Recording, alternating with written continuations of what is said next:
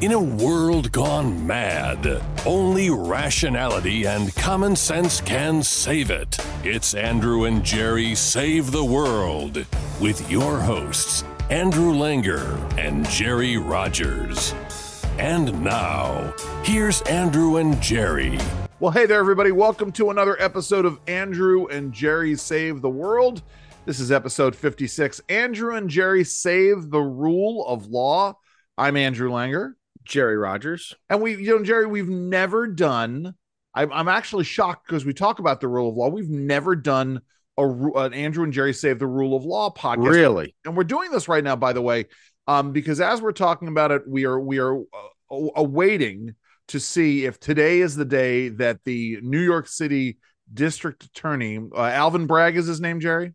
Alvin Bragg. The man who refuses to prosecute rapists and muggers and other kinds of violent criminals is going after the former president, regardless of your thoughts or right. feelings on the former president.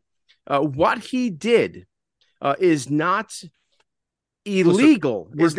What he did may be illegal, but hold on. We'll talk about this in a second. I want to get to. I don't want to get us to get ahead of this.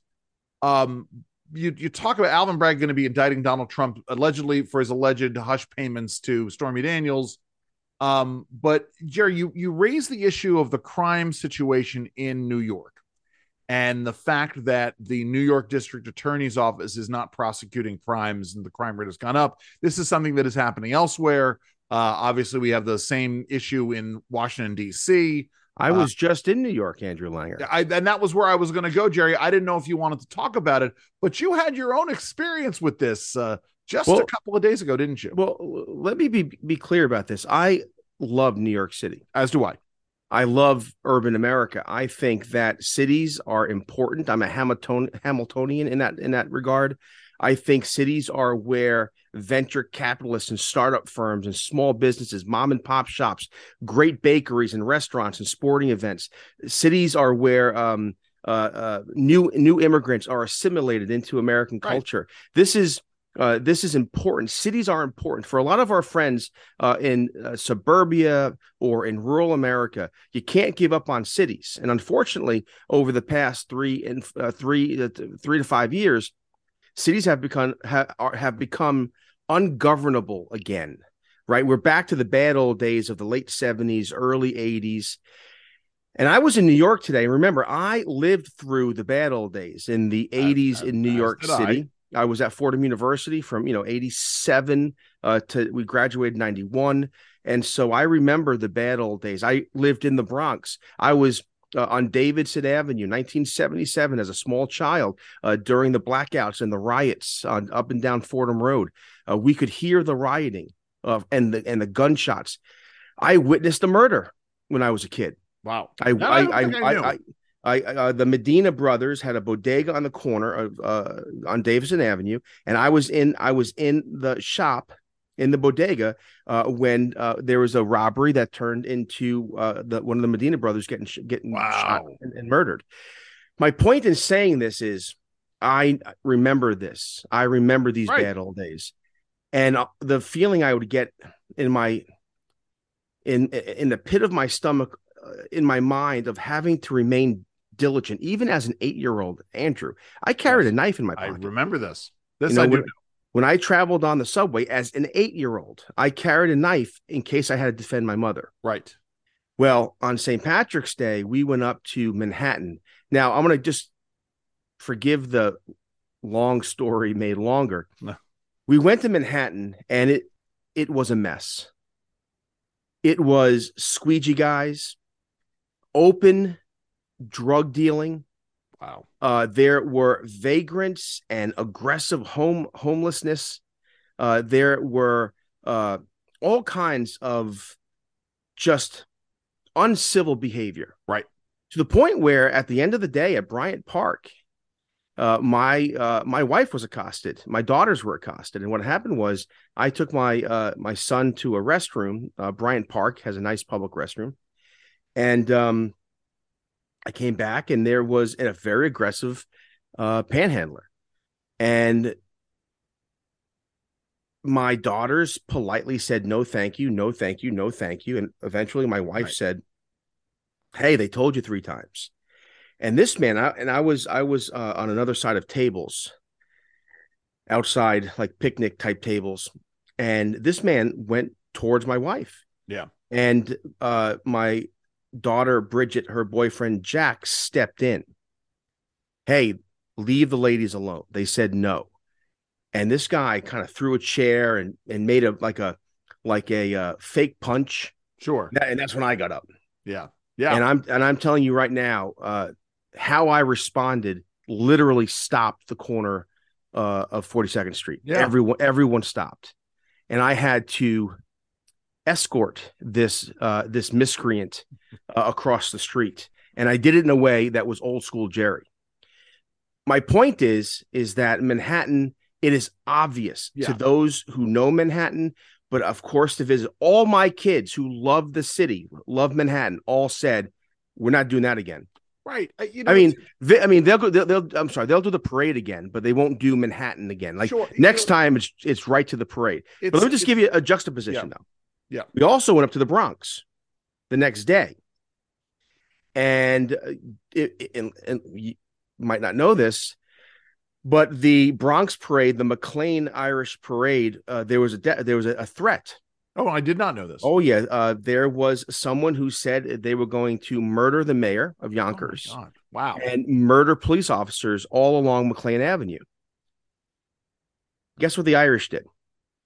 They came out in force. They said, yeah, bring it on. Bring it on. Yeah. And let me tell you, we went up to the Bronx. It was family friendly. It was a wonderful experience. Sure. Small businesses, the restaurants, the Irish pubs, everyone was kind. It was a wonderful event. My point in saying this is that there's still hope for cities in the neighborhoods, but in these liberal progressive areas, it really is going south quickly. Well, I mean, it comes down to, and it's an adage I haven't used on this podcast in a very long time, right? What I used to say is that the most well-intentioned policies eventually bump up against very real realities. And, we had because I, like you, Jerry, I remember I worked in the city in the 80s. I was mugged in the early 80s down in Midtown Manhattan as a kid. Wow. And I remember that. And then as I grew into adulthood or young manhood, me being 6'3" and a tall presence, I usually wasn't bothered, but I remember the city in the pre-Giuliani era, and just how horrible it was. And you have New Yorkers who complained about what Giuliani did, but the reality is, right, here's the funny thing. I don't know if you ever spend any time over on Broadway these days. You ever make it over to Broadway, north or south of Times Square? Oh, sure. I have. Sure. Yes. So they've shut off. They've shut off 7th Avenue, and they've shut off Broadway in certain areas. Herald Square is shut down. Right. They have all these tables outside. Yes. And for a very brief period, it was a very nice thing to be able to sit outside. But now, you're getting accosted by people. I mean, it's exactly what happened to you in Bryant Park. Yeah. And it completely turns the experience on its head. And yet you've got the mayor and the DA and et cetera, who don't seem, I mean, of course, this is part of the reason why Adams got elected, because he was at least more anti-crime than his predecessor. Yeah. But that ain't saying much. And this is a problem. I'll tell you this much. Let me just digress for a second, Jerry, because sure. One of the things that I've decried in New York City is the rampant smell of weed. I mean, it's yes. everywhere. Oh my goodness, it was everywhere. Yes, right. Everywhere. Was it up at the parade up in the Bronx? Oh my! No, it wasn't in the Bronx. Okay, that's what I'm saying. All although there was a refreshing smell of beer in the Bronx. There you go. Well, I mean, because I did smell it on Arthur Avenue the last time I was up on Arthur Avenue. I just want to have an editorial note, a moment of personal privilege here. Sure. In the same way that when you are in your car and you may be smoking tobacco, and that tobacco smoke will get sucked into the air intakes of other cars around you and you can smell them. Right. You've got a problem if you can't drive your car without everybody else knowing you're smoking weed. I'm just going to say this, right? Yeah. It's a situation where you and I were Jerry and I were on the phone yesterday. How surprising. You and I'm on 95 driving north, and all of a sudden I smell weed, and it's somebody in front of me is blowing clouds out of their window, and it's like, enough. We're on the southeast southwest freeway in DC, and it's like, something, I don't need that. In the same way that I don't want to smell somebody smoking cigarettes, I certainly don't want to. Anyway, you're 100% correct, and it's funny, me. And that's the collapse of civil society, by the way. Go ahead. No, and that's it, right? I remember years ago, even before I started doing the radio gig at WBAL, there was a sense about Baltimore City that if you wanted to go and just have a Wild West night where the rules and the law doesn't apply, we'll go to Baltimore. Right.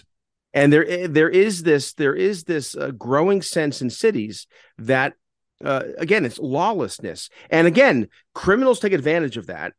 But also the elites take advantage of that 100%. Because they'll go down to the clubs or to the gentlemen's establishments. They will drink openly, do drugs openly, do things they wouldn't do in their own neighborhood. And so this isn't just it's literally the definition of slumming. Go ahead. Yes. But this isn't you and I just coming down on poor people who live in urban areas. No, this is a problem for all Americans. Yes. And again, if the cities go, so goes America. I believe that. I commend everybody. You and I have talked about this again. I don't think on this show, but you and I have talked about the documentary NY-77, The Coldest Year in Hell. Yes. Which is available on YouTube. Go and watch it. And they talk about the mayoral election of 1977. Yes. 1977 being a pivotal year in New York history for a whole host of reasons. I have a book by, oh my goodness, Jonathan Mailer, called The Bronx is Burning. Yes, of course. That book, a great series that came out after that. Right. Yes. And that book, the book though, is about the 1977. I mean, there's other instances in the book, Son of Sam, the Yankees World Series, but essentially the book is about that Mayor Beam. Yes, Abe Beam. Right. Losing the primary to Ed Koch, and 1977 was a pivotal year for New York City and cities. And it was interesting, right? Because I suspect that if Americans, New York City residents had their fill, it was a 4-way primary between Abe Beam, Ed Koch, Mario Cuomo, and Bella Abzug. And, yes. And I suspect that if Bella Abzug had won, she wouldn't have been much better than Abe Beam. I suspect if Mario Cuomo had won, he wouldn't have been much better than Abe Beam. Well, Ed Koch was a good mayor. Ed Koch was a great mayor, and Ed Koch set that city, moving forward. Anyway, not to sort of completely digress on this, because Jerry raised the issue of Alvin Bragg and it sets the stage for this. So Alvin Bragg is not focusing on prosecuting these crimes. Instead, he is focusing on, and there are two potential indictments that are happening. One of them having to do with Georgia and elections in Georgia, but the one that's getting all the headlines right now is this situation in New York City, because last week when we're recording, everybody can see this because we're recording this on Wednesday, the 22nd, the day after my birthday. Yes, happy birthday! Thank you. I was waiting till later in the show to. Oh, okay, I appreciate it. We'll talk more about that in a little bit. So reports came out last week that Trump was going to get arrested on Tuesday, and he was going to get fingerprinted and handcuffed. Let's go here. So, but can I just give some context, please? And because I want to now get back to the discussion we were about to have about the finer points of the law. All right, number one. What Alvin Bragg, the DA, is doing, again, the person who won't prosecute criminals. Yes. He's actually breaking the law. Remember this, in New York City, these type of felony cases, there's a 5-year statute of limitations. Exactly. Yes. However, what we're looking at with Trump is a misdemeanor. Yes. And that has a 2-year. Yes. A 2-year. So he is bringing this prosecution after the law says he can't do it. Number one. Number two, there's a due process issue here. In other words, that if charges were going to be brought against Donald Trump, there is this expectation that he would have been charged and the case would have been brought, right? A swift justice. That hasn't happened. So there's a constitutional problem here. And also, mind you, that NeverTrumpers, Rich Lowry, Jonathan Adler, Andrew McCarthy, have all said that regardless of the statute of limitations, Donald Trump didn't break the law. Jonathan Adler hasn't said that Donald Trump didn't. All right. break the law. Well, Rich Lowry has, and again, this is bookkeeping, and they're using terms like hush money, illegal payments. Yes. But the fact of the matter is, according to many legal analysts, again, not friends of the Trump person and the Trump administration and Donald Trump himself, have said that no, how these were structured was perfectly legal. There's a reason why, Andrew, right, that the previous district attorney of Manhattan did not pursue this case. Let's pull it back even further, Jerry. There's a reason why, right? There's a reason why the federal government didn't pursue this. The U.S. attorney for the Southern District of New York didn't pursue this under federal law. Then there's a reason why the Federal Elections Commission didn't pursue this under the law. And now we have the previous DA in Manhattan not pursuing this, and now we have this DA again. Remember the situation down in Georgia when the previous DA refused to move forward with this case.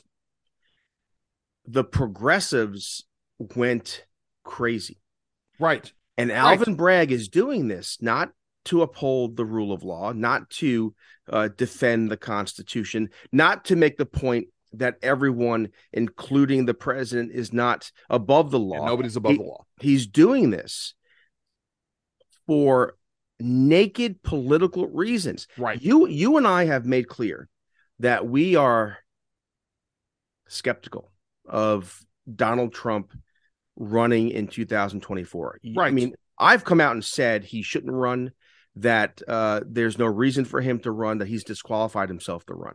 That being said, this case is wrong, and liberals and conservatives, good actors, people of good faith, should condemn this. So this gets into, originally when Jerry and I were talking about this show, I was originally gonna call it something to the effect of Andrew and Jerry defend against the Banana Republic, Andrew and Jerry prevent the Banana Republic, something having to do with Banana Republic tendencies, which is this is what happens. So we talk about the rule of law, because if you don't have the rule of law, you have the rule of men, and law becomes arbitrary, as Jerry just said, talking about these issues of due process, and things descend into despotism. Which ironically is what the left constantly warned us against and the NeverTrumpers warned us against when Donald Trump was running, right? This idea that Donald Trump was going to use political power, use his office to bend the law enforcement community to his will and go after his opponents. Now, Donald Trump may very well have threatened these things, but he never actually did them. Right. But the left is doing them. In fact, the left always did them. And this is what we've talked about, is that, you know what the left is doing by what they accuse you of. So with this situation here, and again, it comes down to, you have to ask the reason why. Why this DA, why this prosecution, and why now? And by the way, when Jerry talks about the issues of whether or not what Donald Trump did was a crime, part of what he's referring to is the writings that legal scholars have done on this, and Jonathan Turley among them, in which they essentially call this a Frankenstein indictment. Now, we haven't seen the indictment yet. And we may see the indictment today. We may see it later on this week. Who knows?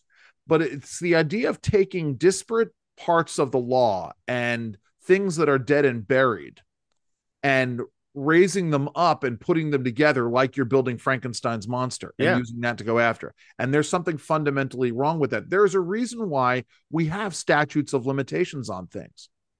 And actually, Jerry, let me take another moment of personal privilege here and sort of talk about this in the greater context of things. We have seen over the last 50 years the erosion of the concept of the statute of limitations, the slow erosion of it. Right.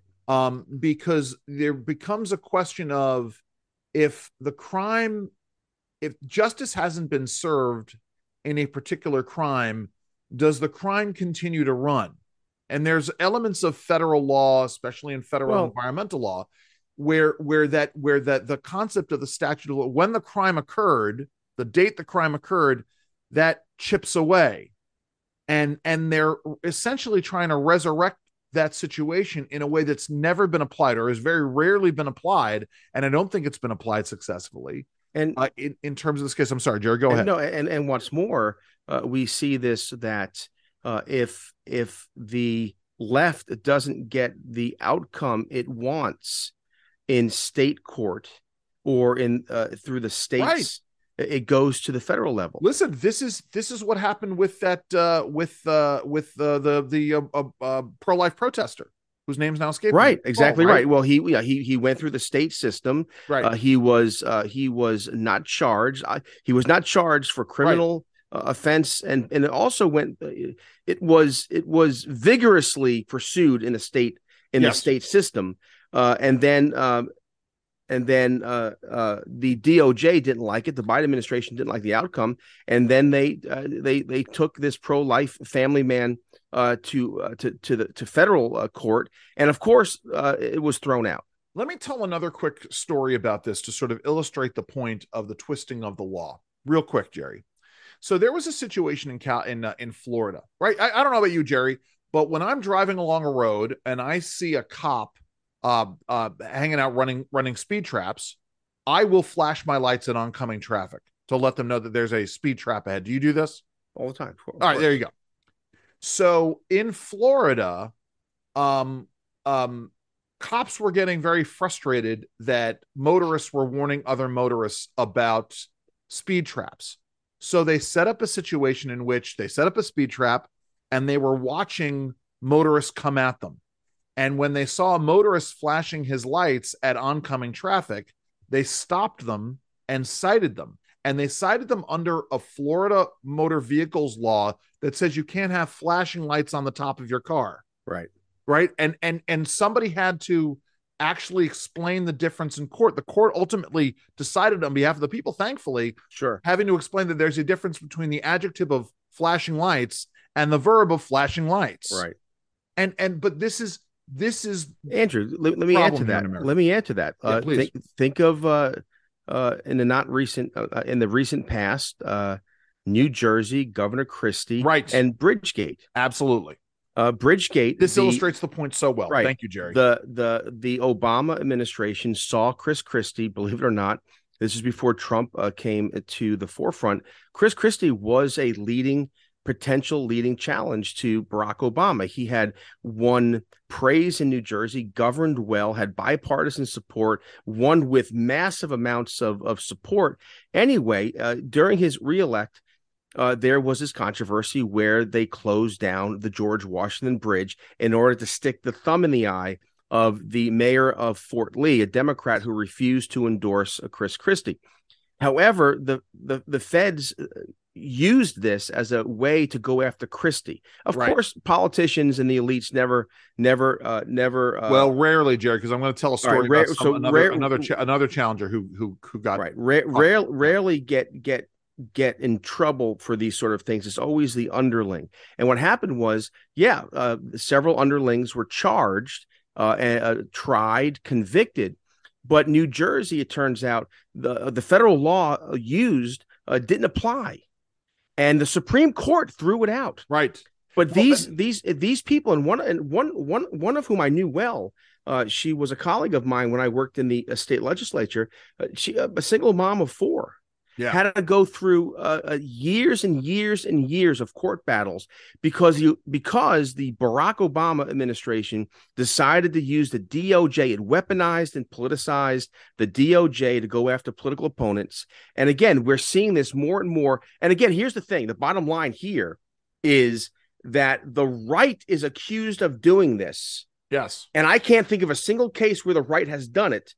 But we can not sit since here, Nixon, certainly. Right. We can sit here and talk about again, the Obama administration and the Biden administration weaponizing the DOJ, the IRS, and the FBI and myriad other agencies for political purposes. Let me add another example of this, Jerry, because it's one of those things where we talk about the 2012 election and Barack Obama being paranoid about challengers, right? Remember, there was another governor, Republican governor, who was considered a credible challenger to Barack Obama, Bob McDonnell in Virginia. Yes. And Bob McDonnell, who got caught up again this was a corruption scandal, a quid pro quo scandal. Except, well, no, but time out for a second, right? McDonald's family accepted gifts from this person. But what ultimately happened, but McDonnell got convicted, but ultimately what happened is the Supreme Court says, when you have a quid pro quo, you have to have both the quid and the quo. Right. You have to have, just because someone gives somebody something doesn't mean that there's necessarily corruption. They have to do something about that. And so McDonald's conviction was overturned by the Supreme Court. But the point is that you had this weaponized DOJ going after these potential political opponents of Barack Obama.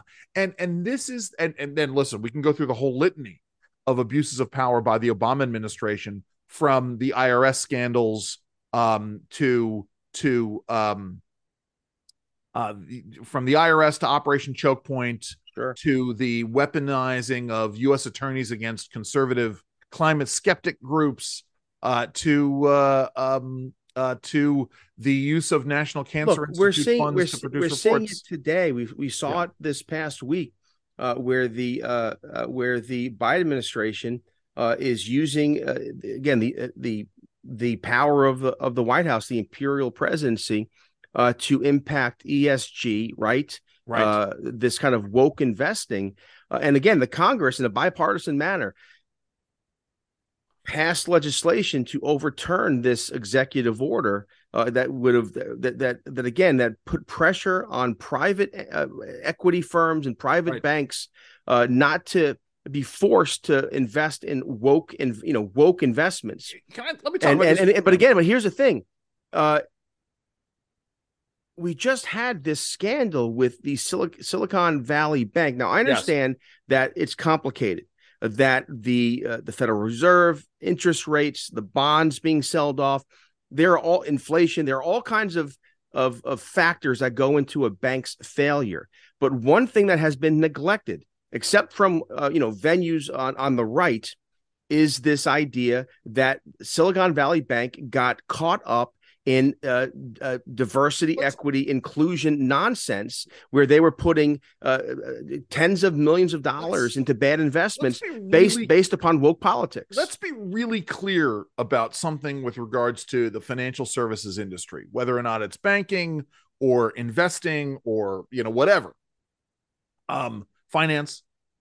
A bedrock principle in terms of these kinds of regulations, the rules that govern these industries, is that the folks running them have a fiduciary responsibility. That's a legal responsibility to maximize the results for their investors, to actually produce results for their investors, right? The idea is you don't want if you are being encouraged to invest in a product on the hopes that you're going to get some financial return down the road, the person offering you that product cannot lie to you and say it's going to produce value for you down the road when it's not going to produce value. However, when the Department of Justice and the Department of State, Jerry, hold on. Let me go down this road. The point is, this has been the way the financial services industry has been regulated for many, many years, basically since up until 2 minutes ago. Literally up until 2021, when the Biden administration came in. That was the bedrock principle. You must offer products that are actually going to do what you promise that they're going to do and give a return on investment, or you have a reasonable expectation. Now ESG comes in, and Jerry, go ahead. Well, and then these companies now feel compelled because they might have their licenses disrupted, or their businesses disrupted in some way by the federal government. And again, the irony here is that Joe Biden is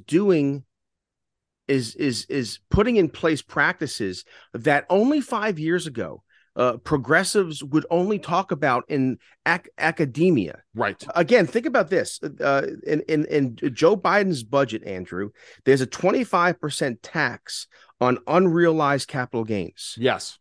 Yeah, that is a tax on wealth people haven't earned yet. Right. This is insanity. Yes. This is something that Karl Marx would love, but even Karl Marx wouldn't speak it out loud.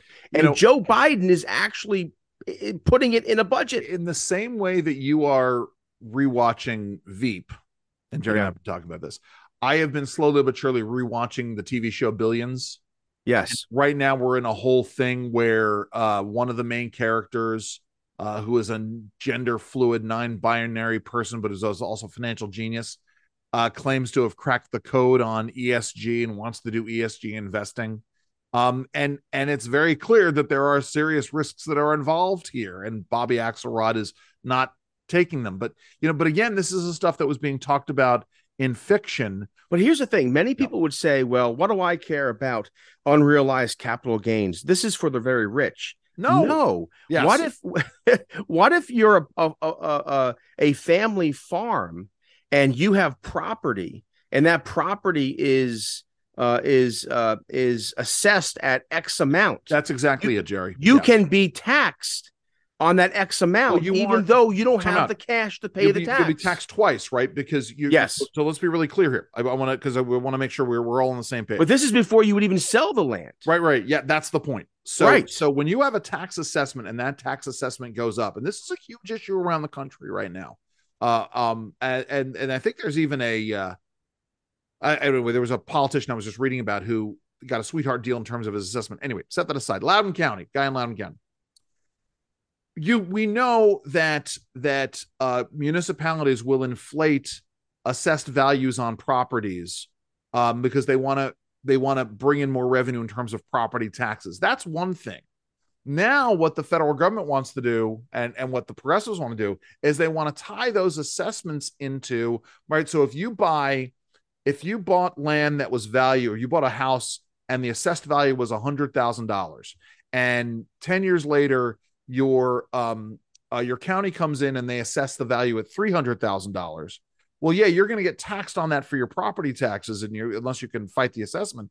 But the federal government is going to want to come in and tax you on the $200,000 difference between and what here's you bought the property thing. for. What if you don't have the money to pay the tax? Exactly. Yes. Then you have. And again, remember this. The progressives. This is all connected. The progressives don't want you to own property. Right. So this could be a mechanism for farms and for rural Americans to be forced to sell property to pay these unrealized capital gains taxes.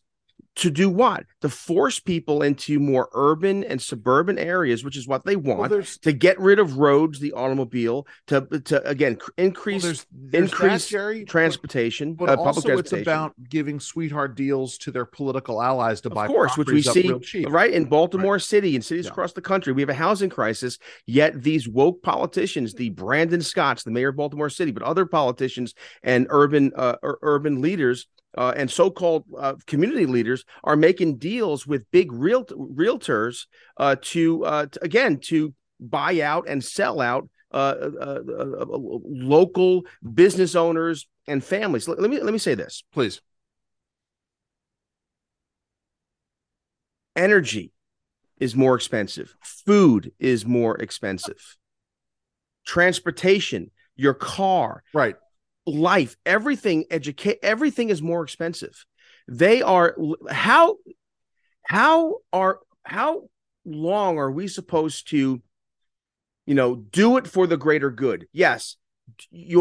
I told this to my kids yesterday. We were talking about how in the state of Maryland, they want to go to net zero emissions by the year 2035. New York State, and there was a report in Politico on this. So left-leaning Politico wrote about how in New York State you have by the year 2030, Andrew, a mandated zero emissions electric grid. And what's happening is the rate increases are happening now, and And the big rate increases will happen in years to come. So what's going to happen in blue progressive states, California, New York, Maryland, is what's happening in Germany and in Europe today. Right. You will have to make a decision. Should I put the air conditioner on? There's a reason why in Europe on a hot day, everyone is in the shopping mall, right, because they literally can't afford to cool their homes. There's a reason why in Europe, every single year between 300,000 and 600,000 people die. They freeze to death in their own homes because they can't afford to heat their homes.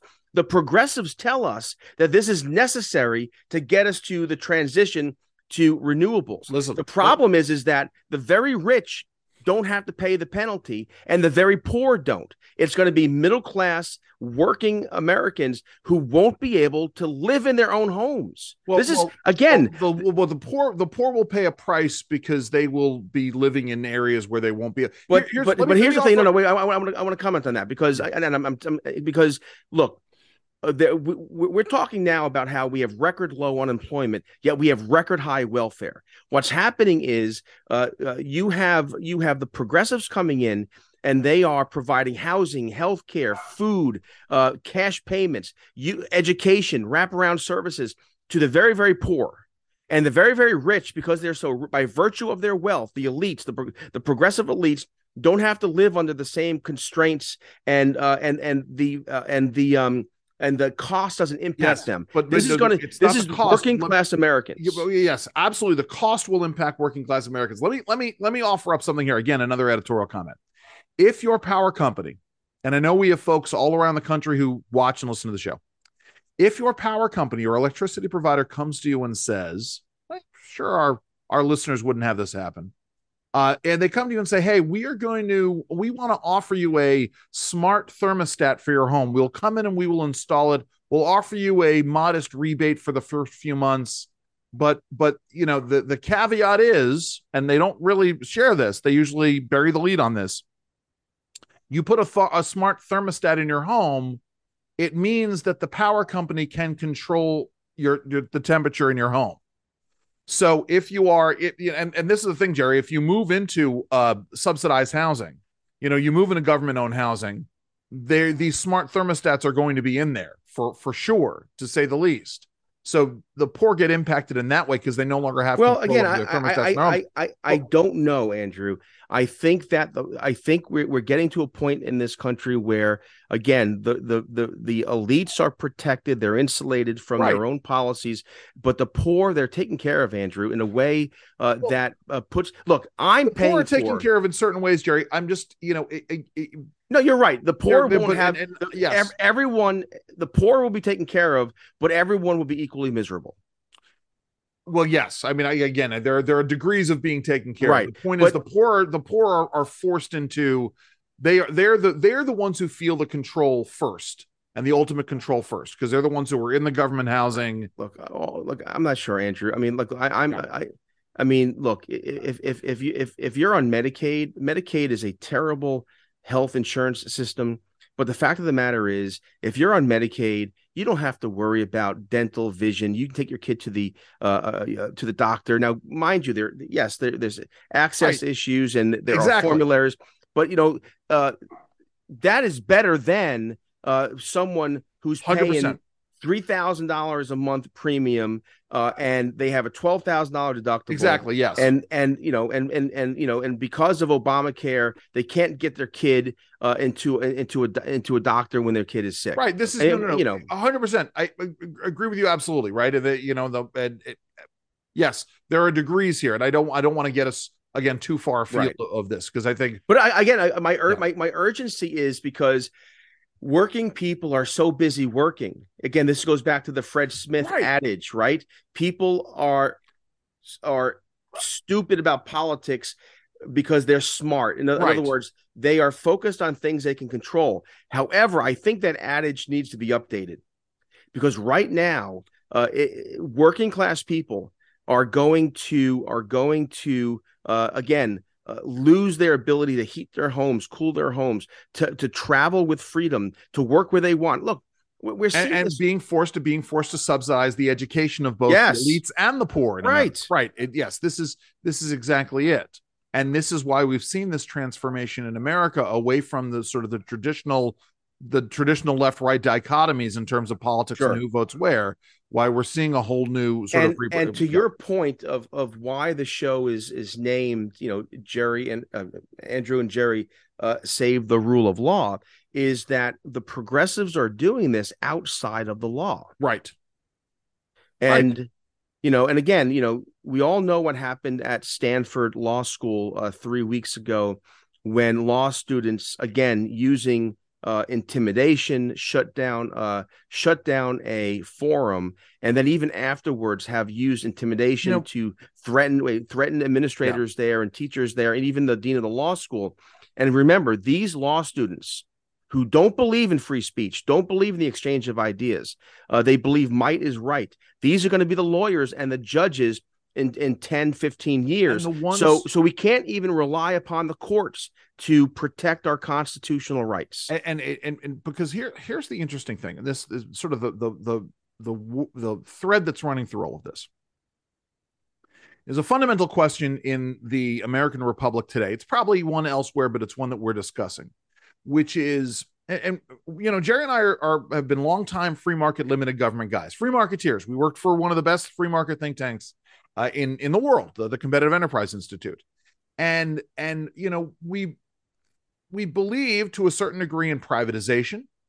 We've talked in the past, and actually it's Fred Smith who was, again, one of the first people to sort of talk about you can't run the government like a corporation. Just because the Nazis ran the trains to the concentration camps on time doesn't mean that that was a good thing, which is important.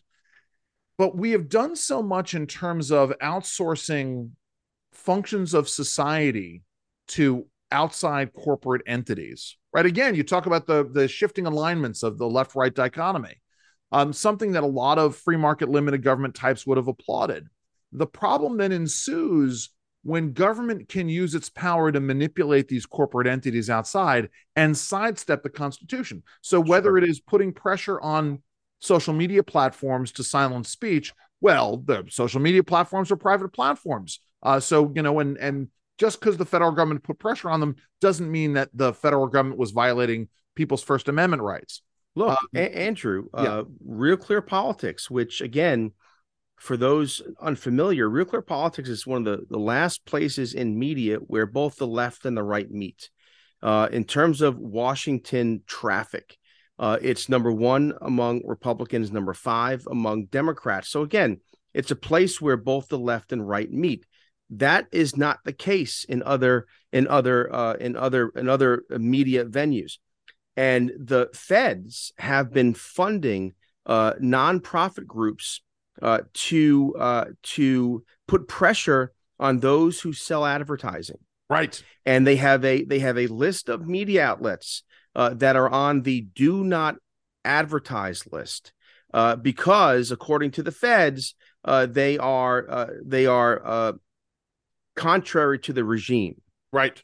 And Real Clear Politics, one of the, again, this honest brokers, one of the few honest brokers left in politics, and of course I'm an editor at Real Clear, just for full disclosure, is on the list, right? Is blacklisted. So let's think about that. But that's the federal government, right? So let's go through the litany, right? It's a violation of the First Amendment. So right, but this is the question, right? Oh, we're not violating the First Amendment. It's, again, Operation Choke Point. We're going to shut off the flow of money so that the speech gets constricted. Oh no, we're not going to go after. We're not going to go after gun manufacturers and gun retailers directly. No, we're gonna make it impossible for them to get bank accounts, insurance, and credit card payment processing. Right? Yeah. We're not going to go after ammunition. We're going to go after those sellers and manufacturers. We're also going to make it so that you can't have lead in ammunition. So we're going to drive up the cost of ammunition. We're going to make it so you can only have steel. And so you go down this road of all of these rights that get impacted with the federal government trying to sidestep. And ultimately it undermines the rule of, let me just bring up this example. Organizations like the Competitive Enterprise Institute and Cato and Heritage and others, organizations like the Center for American Progress, they have a right to advocate on issues. They are tax-exempt organizations engaged in research and education. The federal government wanted to, at one point, declare climate skepticism, and not just, we're talking skepticism about whether or not climate change is man-made, but also skepticism about the big government approaches to dealing with climate change. They wanted to label those activities as fraudulent. And they sent attorneys general to go and investigate them. State attorneys general were, and so that even if it turns out that the government oversteps its legal authority, it still chills speech. It's still because we don't have the resources to fight the Fed. So therefore, we're not going to go.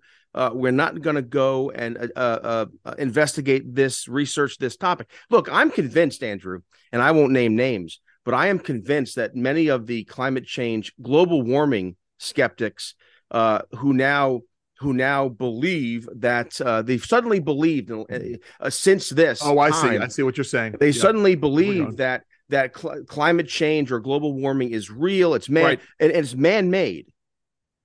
But they think that the solutions are worse than the problem. We have to think of different solutions. I think that is all horse shit, pardon my language.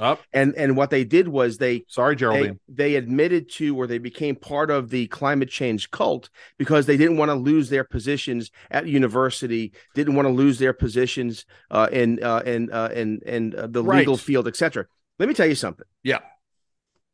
There's a reason why we went from global cooling to global warming to climate change. Because there is no science. Again, Andrew, I'm going to say this, and I'm a novice. I'm not a scientist, but the fact of the matter is that there's all kinds of conflicting information. You have NASA saying that, putting out reports and research talking about how the climate change, the change in weather is because of the Earth's orbit and because of activity on the sun. You have experts like Stephen Malloy showing us data, right? Surface data that since the year 2014, the Earth is actually cooling. Right. And so therefore, again, this has become political. And Robert Redfield said this a week or two ago in front of a congressional committee in regard to COVID. Yes. He was blacklisted because he dared to say we need to investigate whether or not this COVID, this virus, came from a lab, the Wuhan lab in China. And he was blacklisted. He was labeled a racist. He was the director of the CDC. He was apolitical, a scientist, a doctor. And he was canceled and he was put out to rest. And he said this. He said, look, when you hear the word consensus and the word science together, you know that there's something wrong. Right. Because Steve Meyer said the same thing to me a couple of weeks ago. Science is not about consensus. Science is about research and debate and investigation and testing and all the rest of it. And this is the problem with climate change. Also with looking backward in terms of what happened with COVID, there's a political narrative. And again, the progressives, the uni party in Washington has to keep the narrative alive. Look, we've talked about this, the mask issue. A friend of ours, Henry Miller, put out a piece a week ago. I put it up at Real Clear Health, saying that masks worked and that the Cochrane study that said masks didn't work, didn't work is the wrong phrase. Whether or not they don't do the reason why we were all required to wear them. Yes. Right. Were they effective? Yes. In stopping the virus. He did this whole defense of mask wearing, and he missed the entire point. This wasn't about whether or not a proper mask worn properly, right, could stop droplets and therefore could be effective in at least lessening the chances of COVID spread.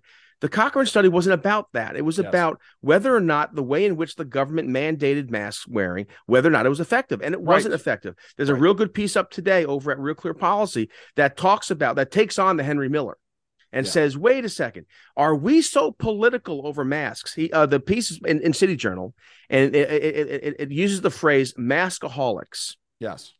So those who are clinging, and this is right and left, those who are clinging to the mask narrative, even with reams of evidence, they are still clinging to the narrative.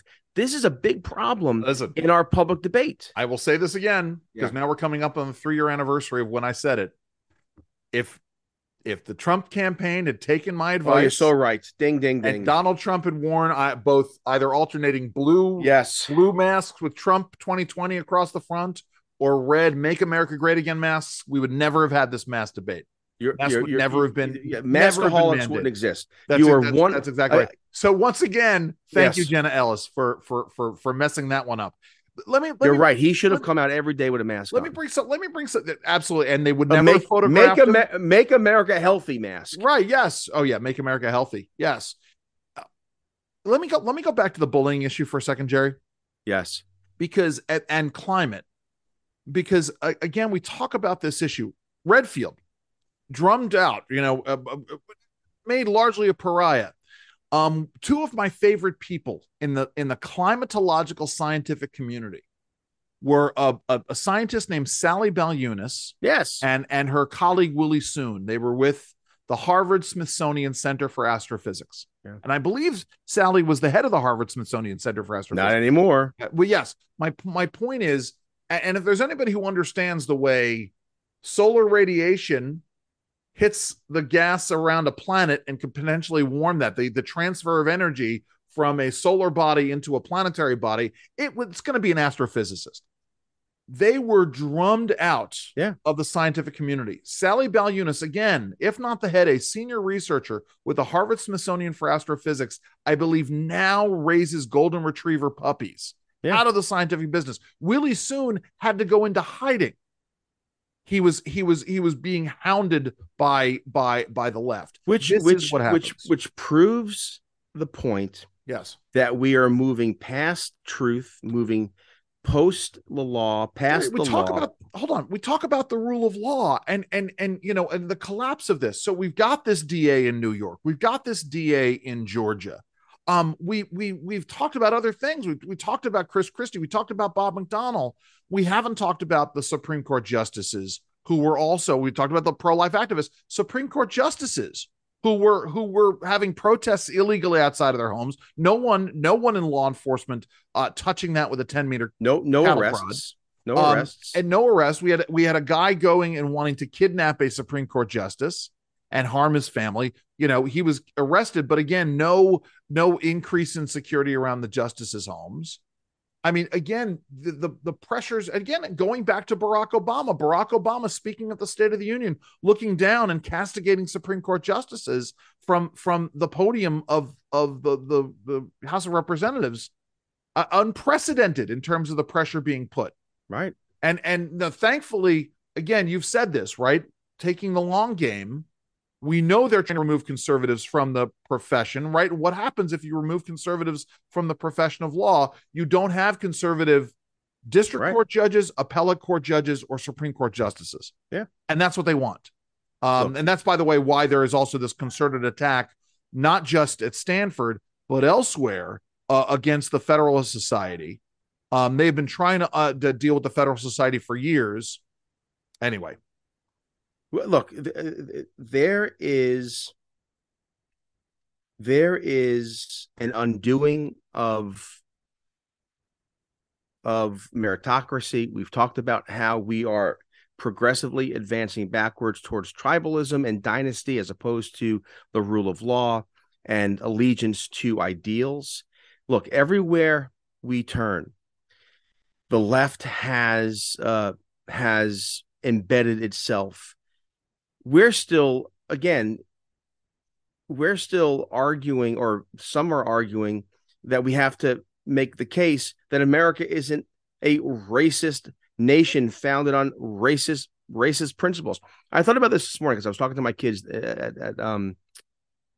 at breakfast, and my daughter Grace brought up some items in her social studies class, and I said, look, sweetheart, the way we should be looking at American history is exactly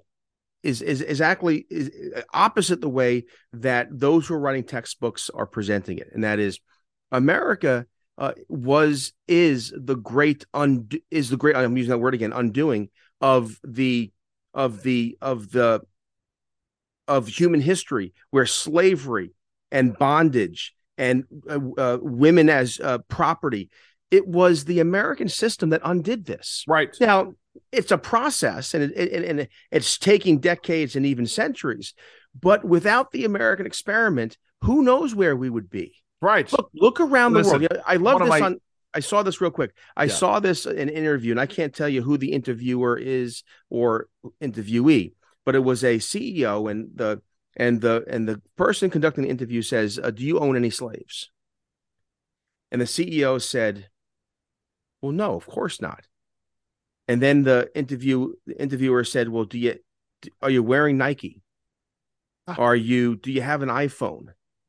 Do you drive an electrical vehicle?" And yes. Well, then of course you personally are connected to probably between 40 and 60 slaves in the world. Slavery and anti-women rights and real racism and ethnic purges are happening everywhere around the world. And yet progressives want to undo. They want to destroy, transform the very entity, i.e. America, that has put a stop to it. This is going to end badly. And I want to get to that in a second, Jerry. I think you're absolutely, because I wanted to talk about predictions. By the way, I apologize for those of you who are watching. If you're listening, you go watch the video. If you see me grimacing as Jerry has been talking, it's because there are, how many hours are there in a week? 144 hours in a week, right, Jerry? Yes. And of course, the 1 hour and a half that Jerry and I decide to pick to do this show, the lawn people show up outside of my studio. It's like uncanny how the timing. It's I haven't noticed that I'm on the show with you. Well, no, because I've muted my microphone. I'm just saying that's why I've been grimacing on the phone. Jerry, one of my greatest disappointments, it was a disappointment to me. I'm not going to say one of my greatest disappointments. I'm not going to be hyperbolic about this. Of the last 10, 15 years in political movie making has been the Dinesh D'Souza film, America, Imagine a World Without Her. Yeah, I haven't seen it. All right, don't. I went in there hoping that it was going to be an extrapolation. I have no use for Dinesh. But setting all of that aside, I think somebody should make a movie, right? Yeah. I went in there with the expectation that it was going to be an extrapolation of what would the world look like had we not had an American Revolution in 1776 or between 1776 and 1781, right? Imagine a world without that American rebellion and that rebirth of Americanism. But that was not what this movie was about. Someone needs to do that movie. Right, an alternative history in which America doesn't exist to see what the world would have looked like. Or even Andrew, what if America ends in March of 2023? Look, to a large extent, we talked about this. How did the American Republic end? Gradually, then suddenly. The George Floyd event has given license to the left to implement things that they would never have implemented before. Look, I was thinking about this. My sister called me just before the show. What did she call you? Well, she called me. Hello, Jerry. She called me on the phone and said that a friend of ours had posted on one of the social media platforms in support of transgender, homosexual, LGBTQ plus issues, that God stands with the marginalized. And I thought about it. The transgendered movement is not marginalized. It's celebrated. The LGBTQ plus movement isn't marginalized. It's celebrated. For Joe Biden to get in front of the White House, in front of a podium, and say, I'm not signing this parental bill because it'll marginalize LGBTQIA kids. It's insane. It's idiocy. Yes. Go ahead. But again, it was a joke movie, a bad movie, but but idiocracy. Yes. We are in a way, we have suspended disbelief and we are governed by idiocracy, but we allow it. Like all these parents, for instance, in New York City or Philadelphia or Baltimore City, who rally, right? They have these rallies, no violence rallies, gun-free rallies. They're the same people who keep on putting into power the people who are dismantling. Right. And again, because I live in Maryland. See, Westmore is brilliantly advocating and advertising his very new governorship. Yes, and it's all about leave no one behind. But if you look at his budget, if you look at what the Democrats in Annapolis in the State House are passing, it is leaving behind small businesses, working families, very poor kids who are trapped in bad schools. Yeah. It's and religious people who have religious faith.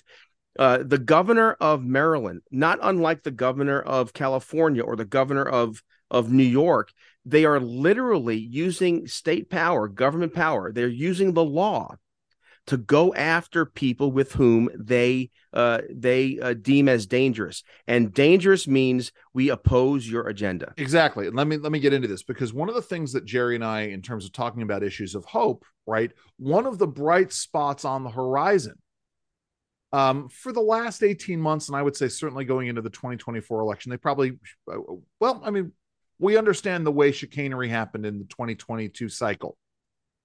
But these parental groups and educational groups, the parents who are trying to take back their schools, this is a force that has been and is being mobilized to do real and meaningful work in terms of pushing back against this agenda. And it's got to start there. The folks who lead this kind of a movement are the folks who go on and do other things, who get into state houses and go to Congress. But hold on. Yeah.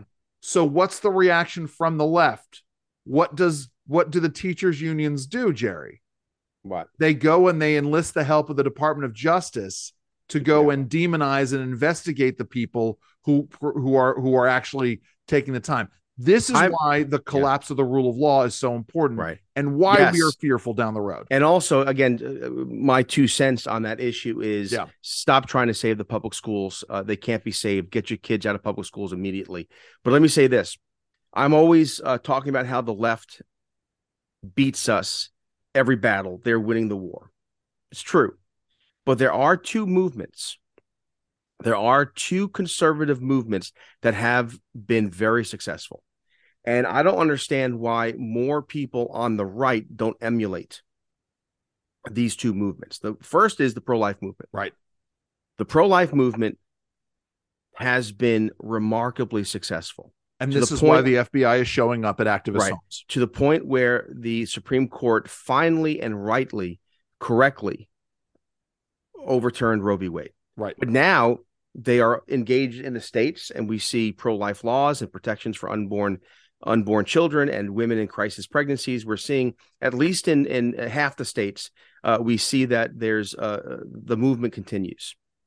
Also, the homeschool / school choice movement. And again, there were lots of defeats, like you mentioned, the 2022 midterms. Like, the red wave didn't materialize. But what happened in myriad states were school choice advanced. Right. Yes. And so, again, if our friends who are fighting the climate change alarmists, our friends who are pushing back on tax issues or regulatory issues, they need to look at the pro-life movement and the school choice movement, because they've been successful. And with that in mind, right, that's where, and I don't think it's an obscure issue, but I think that if somebody is smart, one of the next ways to organize people is in terms of their relationship between themselves and their power companies, right? Because for the most part, power companies are monopolies in many of these states and municipalities. You have the one, and because of the cozy relationship between the state governments and these power entities, the public can get squeezed generally. And so in the same way that folks are getting organized around schools, right? Parents, people who don't have kids in schools, they're not going to get organized in these. They might get some organized, but for the most part, they don't have skin in the game. Everybody who pays a power bill has skin in the game in terms of rate paying. That could be one way of doing this. Investors. But they're a captured audience, though. In what way? Well, if Pepco raises my rates because I have to pay here's the irony. Just let me take two steps back, or one step back, take two steps forward. The irony is that if Pepco raises my rates because I have to pay for the greening of the grid, the irony is that it's going to be through fees. Right. But now you have the Democrats and the Biden administration all in on That's okay, Jerry. Fees. We could take that back. Listen, to your point, though, you're right. To your point, what should be done is this. So when you go to the supermarket, there ought to be, and they did this in Philadelphia, by the way, when they instituted a beverage tax there. Right.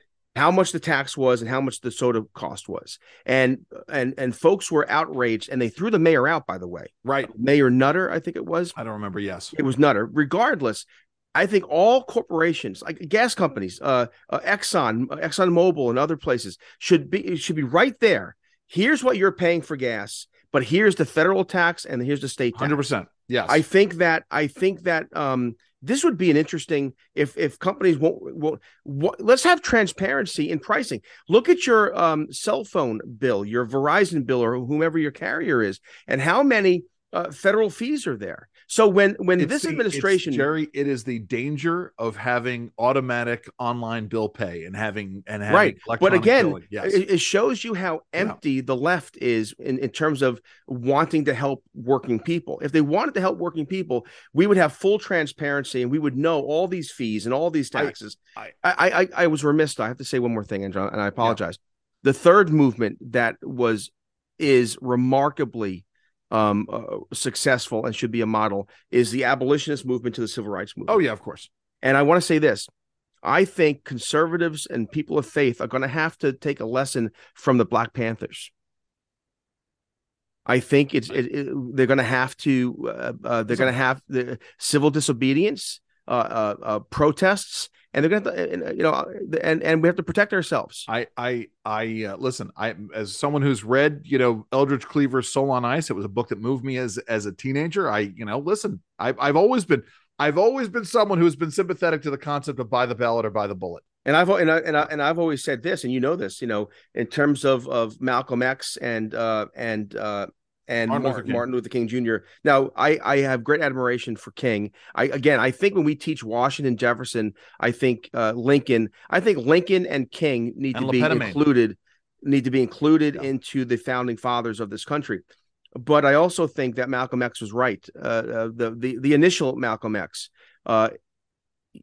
If you're put upon, if you're discriminated against, if the law's against you, if the government's against you, well, you have no choice but to push back. Listen, and we're not there yet, but I do think the church, people of faith, conservatives are going to have to push back. Jerry and I disagree on the music of Public Enemy, because they said some things about Elvis that Jerry doesn't disagree with. But this is why I always liked Public Enemy. But this again was one of the great failures of the Obama administration, was the issue of the not framing abuses of power as being something universal. And of course, they didn't want to do that because they wanted to divide us. Jerry, we are running down on time here, and I know we wanted to talk about some other stuff. So, well, it's your birthday. It was my birthday. So happy birthday! Thank you. You are a good friend, a great friend. I looked up the term mensch. Yes. And it means someone to admire, someone to emulate. I think that's a good description. Thank you. Listen. I will be very frank in that I've always aspired to be. Frankly have always aspired to be a mensch. You are. Well, you've got there. Congratulations! Just a mensch. Congratulations. Thank you. We had a lovely celebration last night. We went out for ramen with my wife and me with our daughter and my daughter's boyfriend, who's a great guy. Awesome. I had a lot of fun hanging out with them. Went out for ice cream afterwards. Wanted to go to my favorite ice cream parlor, Jerry. Where's that? Well, here in Williamsburg. There's an ice cream parlor that I like. And they just reopened for the season, but they're only opened Thursday through Sunday. Which tomorrow. So we showed up. You deserve a birthday week anyway. Went out. Well, all right. So we've got a family member. I won't say who, getting married in a couple of weeks, so we're sort of all well into that mode going on. We're gonna have my parents and my in-laws over on Sunday, possibly my brother, possibly another friend. And Wen did something yesterday, Jerry. Yes, this is the kind of life I live. I ordered a case of jumbo artichokes online from an artichoke grower out in California. Does that mean 12 jars? No, not jars of artichoke hearts. We're talking about the big jumbo whole artichokes. You got. So how many is in a case? I got 12 artichokes. Yes. How many are in a case? Sorry. Yeah. Well, I got a case of 12. 12. So big size artichokes. We're gonna steam them up. We're gonna have because I may do steak, or I may just do tri-tip, which is a California thing. I'm intrigued with how the term case. If it's a case of beer, it's 24. A case of wine is 12. Well, artichokes are done by size, so depending on the size of the artichoke is the number of artichokes you get in a case. This particular size of artichoke was 12 to a case. I think you could buy smaller. We don't know how many people are coming over on Sunday, but these are big sized artichokes. And I didn't realize, but the California artichoke crop was hit very hard this winter. So I was glad to be able to support them. But I like to but thank you, Jerry. Well, happy birthday. I love you, buddy. I love you too. I like to give a little I don't know what's the word for it, but a little like approbation, a preview of where some conversations I like to have moving forward with you. 2024 is coming up. Yes, it is. And I believe it's going to be a winner take all. And what I mean by that is whoever wins the White House is going to win the Congress.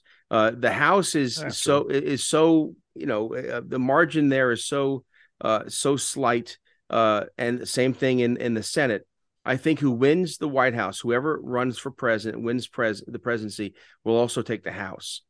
And it's interesting to me, and I don't want to be controversial at the end of the show, but stay tuned for more conversations.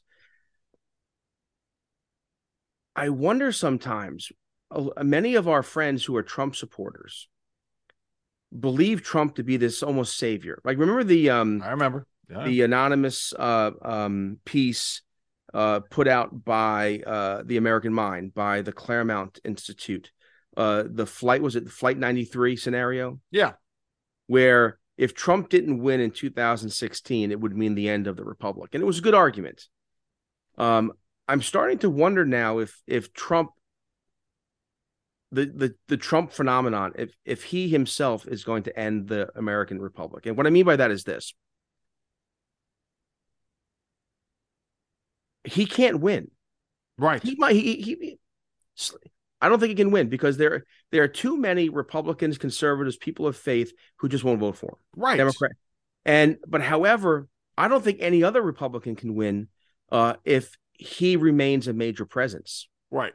And so it might very well be that Trump, either being on the ticket or off the ticket, but angry about it, delivers the White House and therefore the Congress to Democrats.